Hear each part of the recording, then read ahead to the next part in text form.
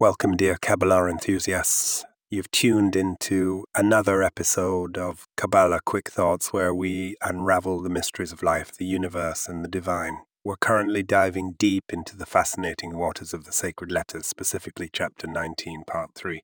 The core concept here is prophetic perception, a level of understanding that goes beyond the physical realm, penetrating the divine mysteries. It's like having a supernatural Ver headset. However, our Kabbalistic scholars have a unique ability to understand even higher levels than prophets can perceive. This is akin to not just watching a film, but being its director.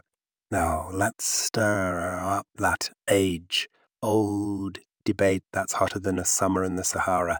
Is Torah study greater, or is the fulfillment of Torah, mitzvahs, commandments the crown jewel? After a grand showdown, the Talmud concludes, Torah study takes the trophy.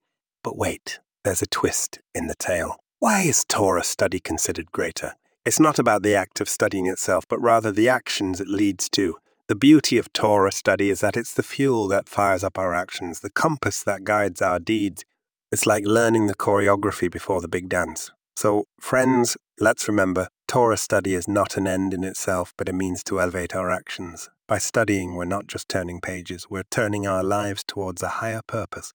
Until next time, keep studying, keep acting, keep evolving.